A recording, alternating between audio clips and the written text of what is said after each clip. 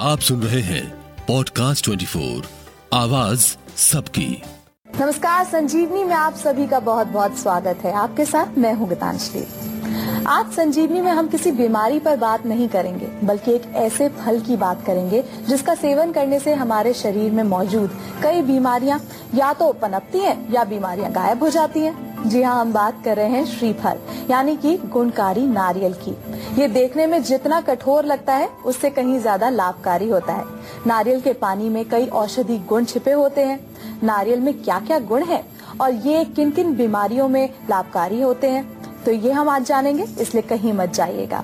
और रोज की तरह आज भी हमारे साथ मौजूद हैं विश्व प्रसिद्ध आयुर्वेदाचार्य डॉक्टर प्रताप चौहान। डॉक्टर साहब, बहुत बहुत स्वागत है आपका। शुक्रिया जी।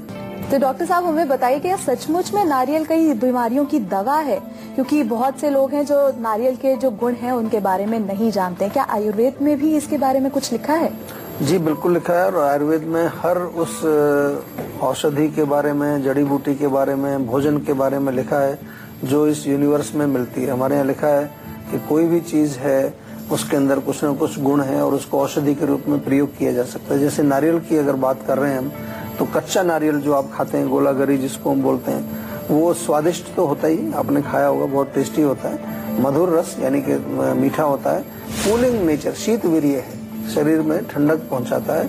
इसके साथ साथ जो है वो, अगर हम आयुर्वेद की भाषा में कहें तो पित्त शामक है, पित्त को भी वो कम करता है। और क्योंकि कुछ अंदर उसमें ऑयल का कंटेंट भी होता है तो वात शामक भी है। पित्त और वात दोनों को कम करता है। एल्कलाइन है, नेचर में एल्कलाइन होता है, और एल्कलाइन का मतलब आपको मालूम है कि हमारे टिश्यूज को भी एल्कलाइन करेगा, ब्लड को भी एल्कलाइन करेगा।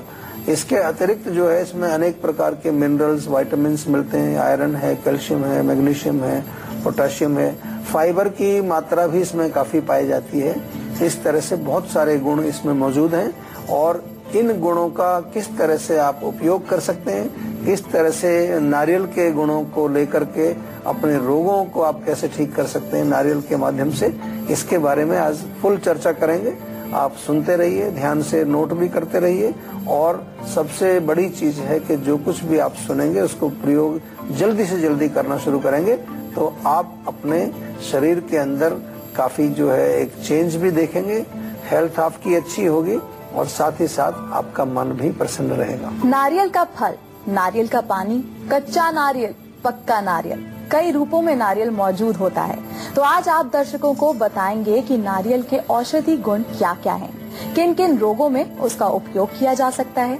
जी डॉक्टर साहब। देखिए, नारियल पानी की अगर हम बात करें, कई रूप आपने बताए नारियल के। नारियल पानी जो है यूरिनरी ट्रैक्ट इन्फेक्शन, पथरी वगैरह के लिए बहुत अच्छा फायदा करता है। दूसरा, कच्चे नारियल की अगर हम बात करें तो कच्चा नारियल एसिडिटी के लिए बहुत अच्छा है। अगर पेट में जलन होती है, एसिडिटी होती है, आपके शरीर में जो इम्यूनिटी पावर है उसको बढ़ाता है। अब जो सूखा नारियल है उसकी अगर हम बात करें, गोला जिसको कहते हैं, वो आपकी हड्डियों के लिए बहुत अच्छा है, हड्डियों को मजबूत करता है। नारियल के तेल की यदि हम बात करें तो नारियल का तेल त्वचा के रोगों में बहुत फायदा करता है, और इंटरनली भी नारियल के तेल में कुकिंग में यूज कर सकते हैं हम उसको। नारियल का तेल आपके बालों के लिए भी बहुत अच्छा है। तो बहुत सारे गुण हैं नारियल के अंदर, और अलग अलग रूप में अलग अलग फायदे लेकर के आपके स्वास्थ्य को ठीक करता है। तो इसलिए नारियल को हमेशा जो है किसी न किसी रूप में भी आपको प्रयोग करना चाहिए, जिसके कारण आप स्वस्थ रह सकते हैं। कुछ डॉक्टरों का मानना है कि नारियल का पानी बहुत से बीमार मरीजों के लिए अमृत के समान है। तो डॉक्टर साहब, हमें बताइए कि ये कहाँ तक सच है कि ये जो नारियल का पानी होता है उससे जो पथरी होती है वो आसानी से निकल जाती है? देखिए, बहुत सारे गुण जैसे मैंने बताए अभी, अलग अलग प्रकार के जो नारियल के रूप हैं उनके गुण बताए, नारियल के भी गुण बताए, तो डेफिनेटली इसमें काफी फायदेमंद होता है। और जहाँ तक पथरी की बात आपने की, पथरी में तो क्योंकि यूरिनरी ट्रैक्ट में, किडनी में जब नारियल पानी का उसमें काफी बड़ा रोल है। नारियल पानी पीने से हमारा जो गुर्दे की सफाई भी होती है, उसके साथ साथ कहीं कोई चीज ब्लॉकेज है वो साफ होती है। लेकिन उतना ही नहीं, और जो मैंने गुण बताए, एसिडिटी में बहुत अच्छा काम करता है, त्वचा के रोगों में बहुत अच्छा काम करता है, कोलेस्ट्रॉल को मेंटेन करने में, अगर हम बहुत ज्यादा आपको कोलेस्ट्रॉल की शिकायत रहती है तो एडवाइस किया जाता है कि आप और ज्यादा ऑयल ना यूज करें, थोड़ा बहुत नारियल का तेल आप कुकिंग वगैरह में प्रयोग करें, उससे आपको काफी रिलीफ मिलता है। एंड डेफिनेटली अमृत के समान जो आपने शब्द प्रयोग किया है वो इसलिए कि कोई भी जो चीज होती है अगर उसमें बहुत सारे गुण हो और बहुत सारे रोगों में वो फायदा करें। और खास तौर से अगर हम टेक्निकल भाषा में कहें कि हमारे दोषों को वो बैलेंस करने में सक्षम है, तो हम उसको कहते हैं कि ये अमृत के समान काम करता है। और अब बारी है आज की संजीवनी की। तो आइए डॉक्टर चौहान से जानते हैं कि नारियल का इस्तेमाल करके हम बीमारियों को कैसे कर सकते हैं छूमंतर। बताएं डॉक्टर साहब। देखिए, त्वचा का रोग हो, आपको एक्जिमा है, खुजली है, खारिश है, तो नारियल का तेल ले लीजिए 100 मिलीलीटर, उसमें 10 ग्राम कपूर गर्म करके मिलाइए। थोड़ा सा तेल गर्म रहेगा तो अच्छी तरह मिल जाएगा उसमें, तो वो लगाएंगे आप तो बहुत फायदा करता है। वेट लॉस यदि आपको करना है तो कच्चा नारियल आप खाएं, उसमें बहुत फर्क पड़ेगा आपको। इसी तरह से यदि आपको एसिडिटी है, पेट में जलन रहती है, तो नारियल पानी आप पिए। पथरी में अगर आपको पथरी है, गुर्दे का कोई रोग है, यूरिन आपको कम आता है, तो अगेन नारियल पानी में थोड़ा नींबू का रस मिला के पीने से आपको काफी लाभ मिलेगा। हेयर लॉस यदि आपको रहता है तो नारियल के तेल में करी पत्ता इजीली मिलता है, करी पत्ता थोड़ा पेस्ट बना करके पका करके रखें और वो वाला तेल बालों में जब लगाएंगे आप तो उससे आपको काफी इम्प्रूवमेंट होगा। और नर्वस सिस्टम को भी नरिश करता है। नारियल तेल से मालिश करने से आपके नसों में शक्ति आती है। और जैसा मैंने पहले भी कहा कि यदि कोलेस्ट्रॉल वगैरह से आपको कोई प्रॉब्लम रहती है, कोलेस्ट्रॉल से आप पीड़ित हैं, तो कई बार डॉक्टर्स आपको मना करते हैं कि भाई ज्यादा चिकनाई नहीं लेनी है, ऑयल नहीं लेना है, लेकिन नारियल तेल को काफी हम जो है अच्छा मानते हैं और थोड़ी मात्रा में उसका प्रयोग करने से आपका कोलेस्ट्रॉल भी नियंत्रण में रहता है। नारियल के कई फायदे तो हैं ही, लेकिन नारियल को लेकर कुछ परहेज भी हैं। जैसे कहते हैं कि कुछ बीमारियों से प्रभावित लोगों को नारियल का सेवन नहीं करना चाहिए। तो डॉक्टर चौहान हमें ये बताइए कि वो कौन कौन सी बीमारियां हैं जिनसे प्रभावित लोगों को नारियल का सेवन नहीं करना चाहिए।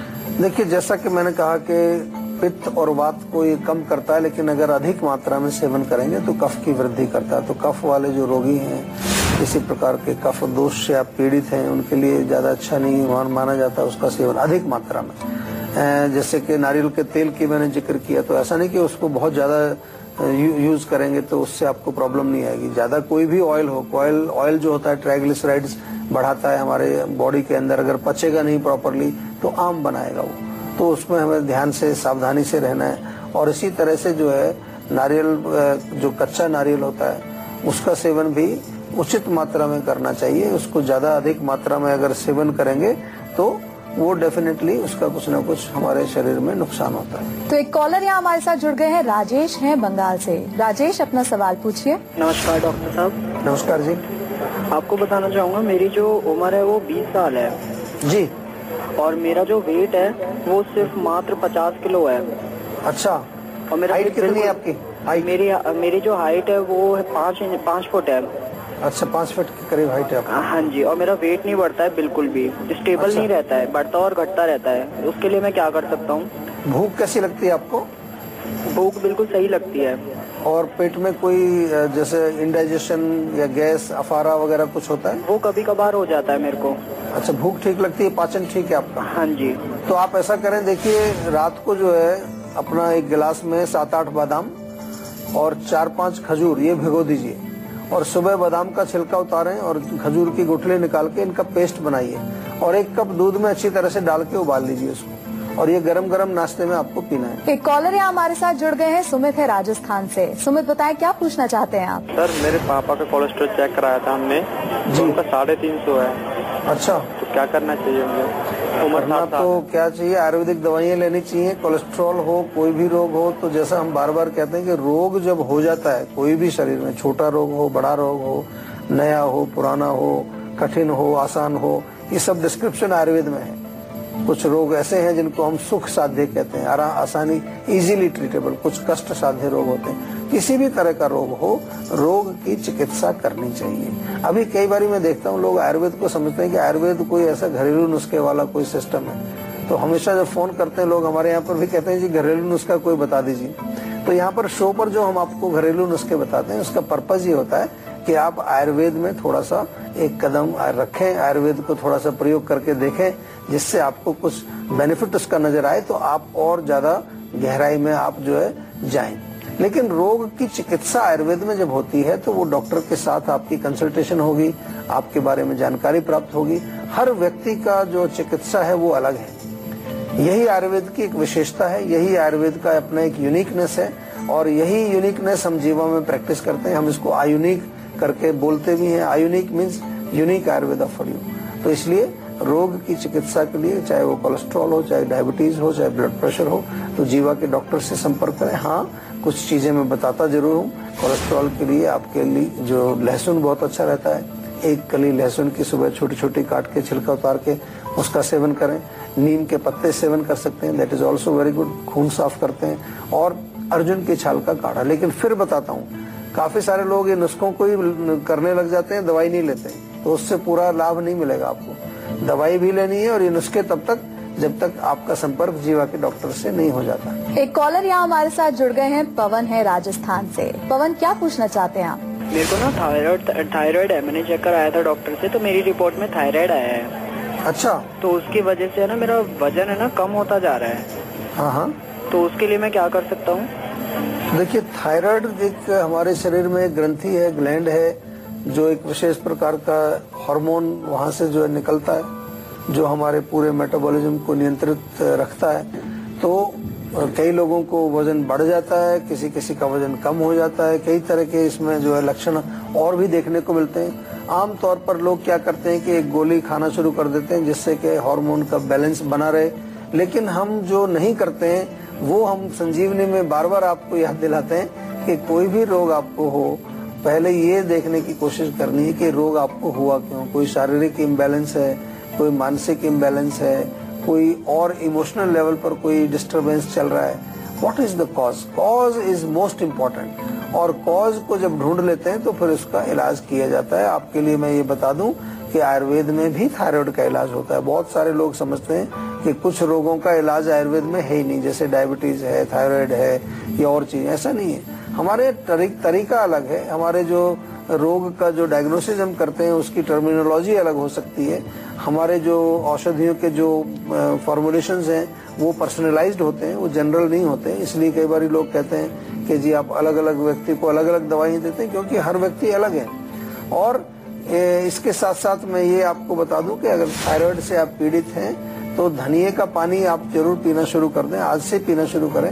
1 चम्मच धनिया पाउडर 1 गिलास पानी में उबाल करके रात भर उसको छोड़ दीजिए। सुबह छान करके वो धनिए का पानी आप पिएंगे, उससे आपको काफी इम्प्रूवमेंट नजर आएगा, आपका सिस्टम भी ठीक होगा।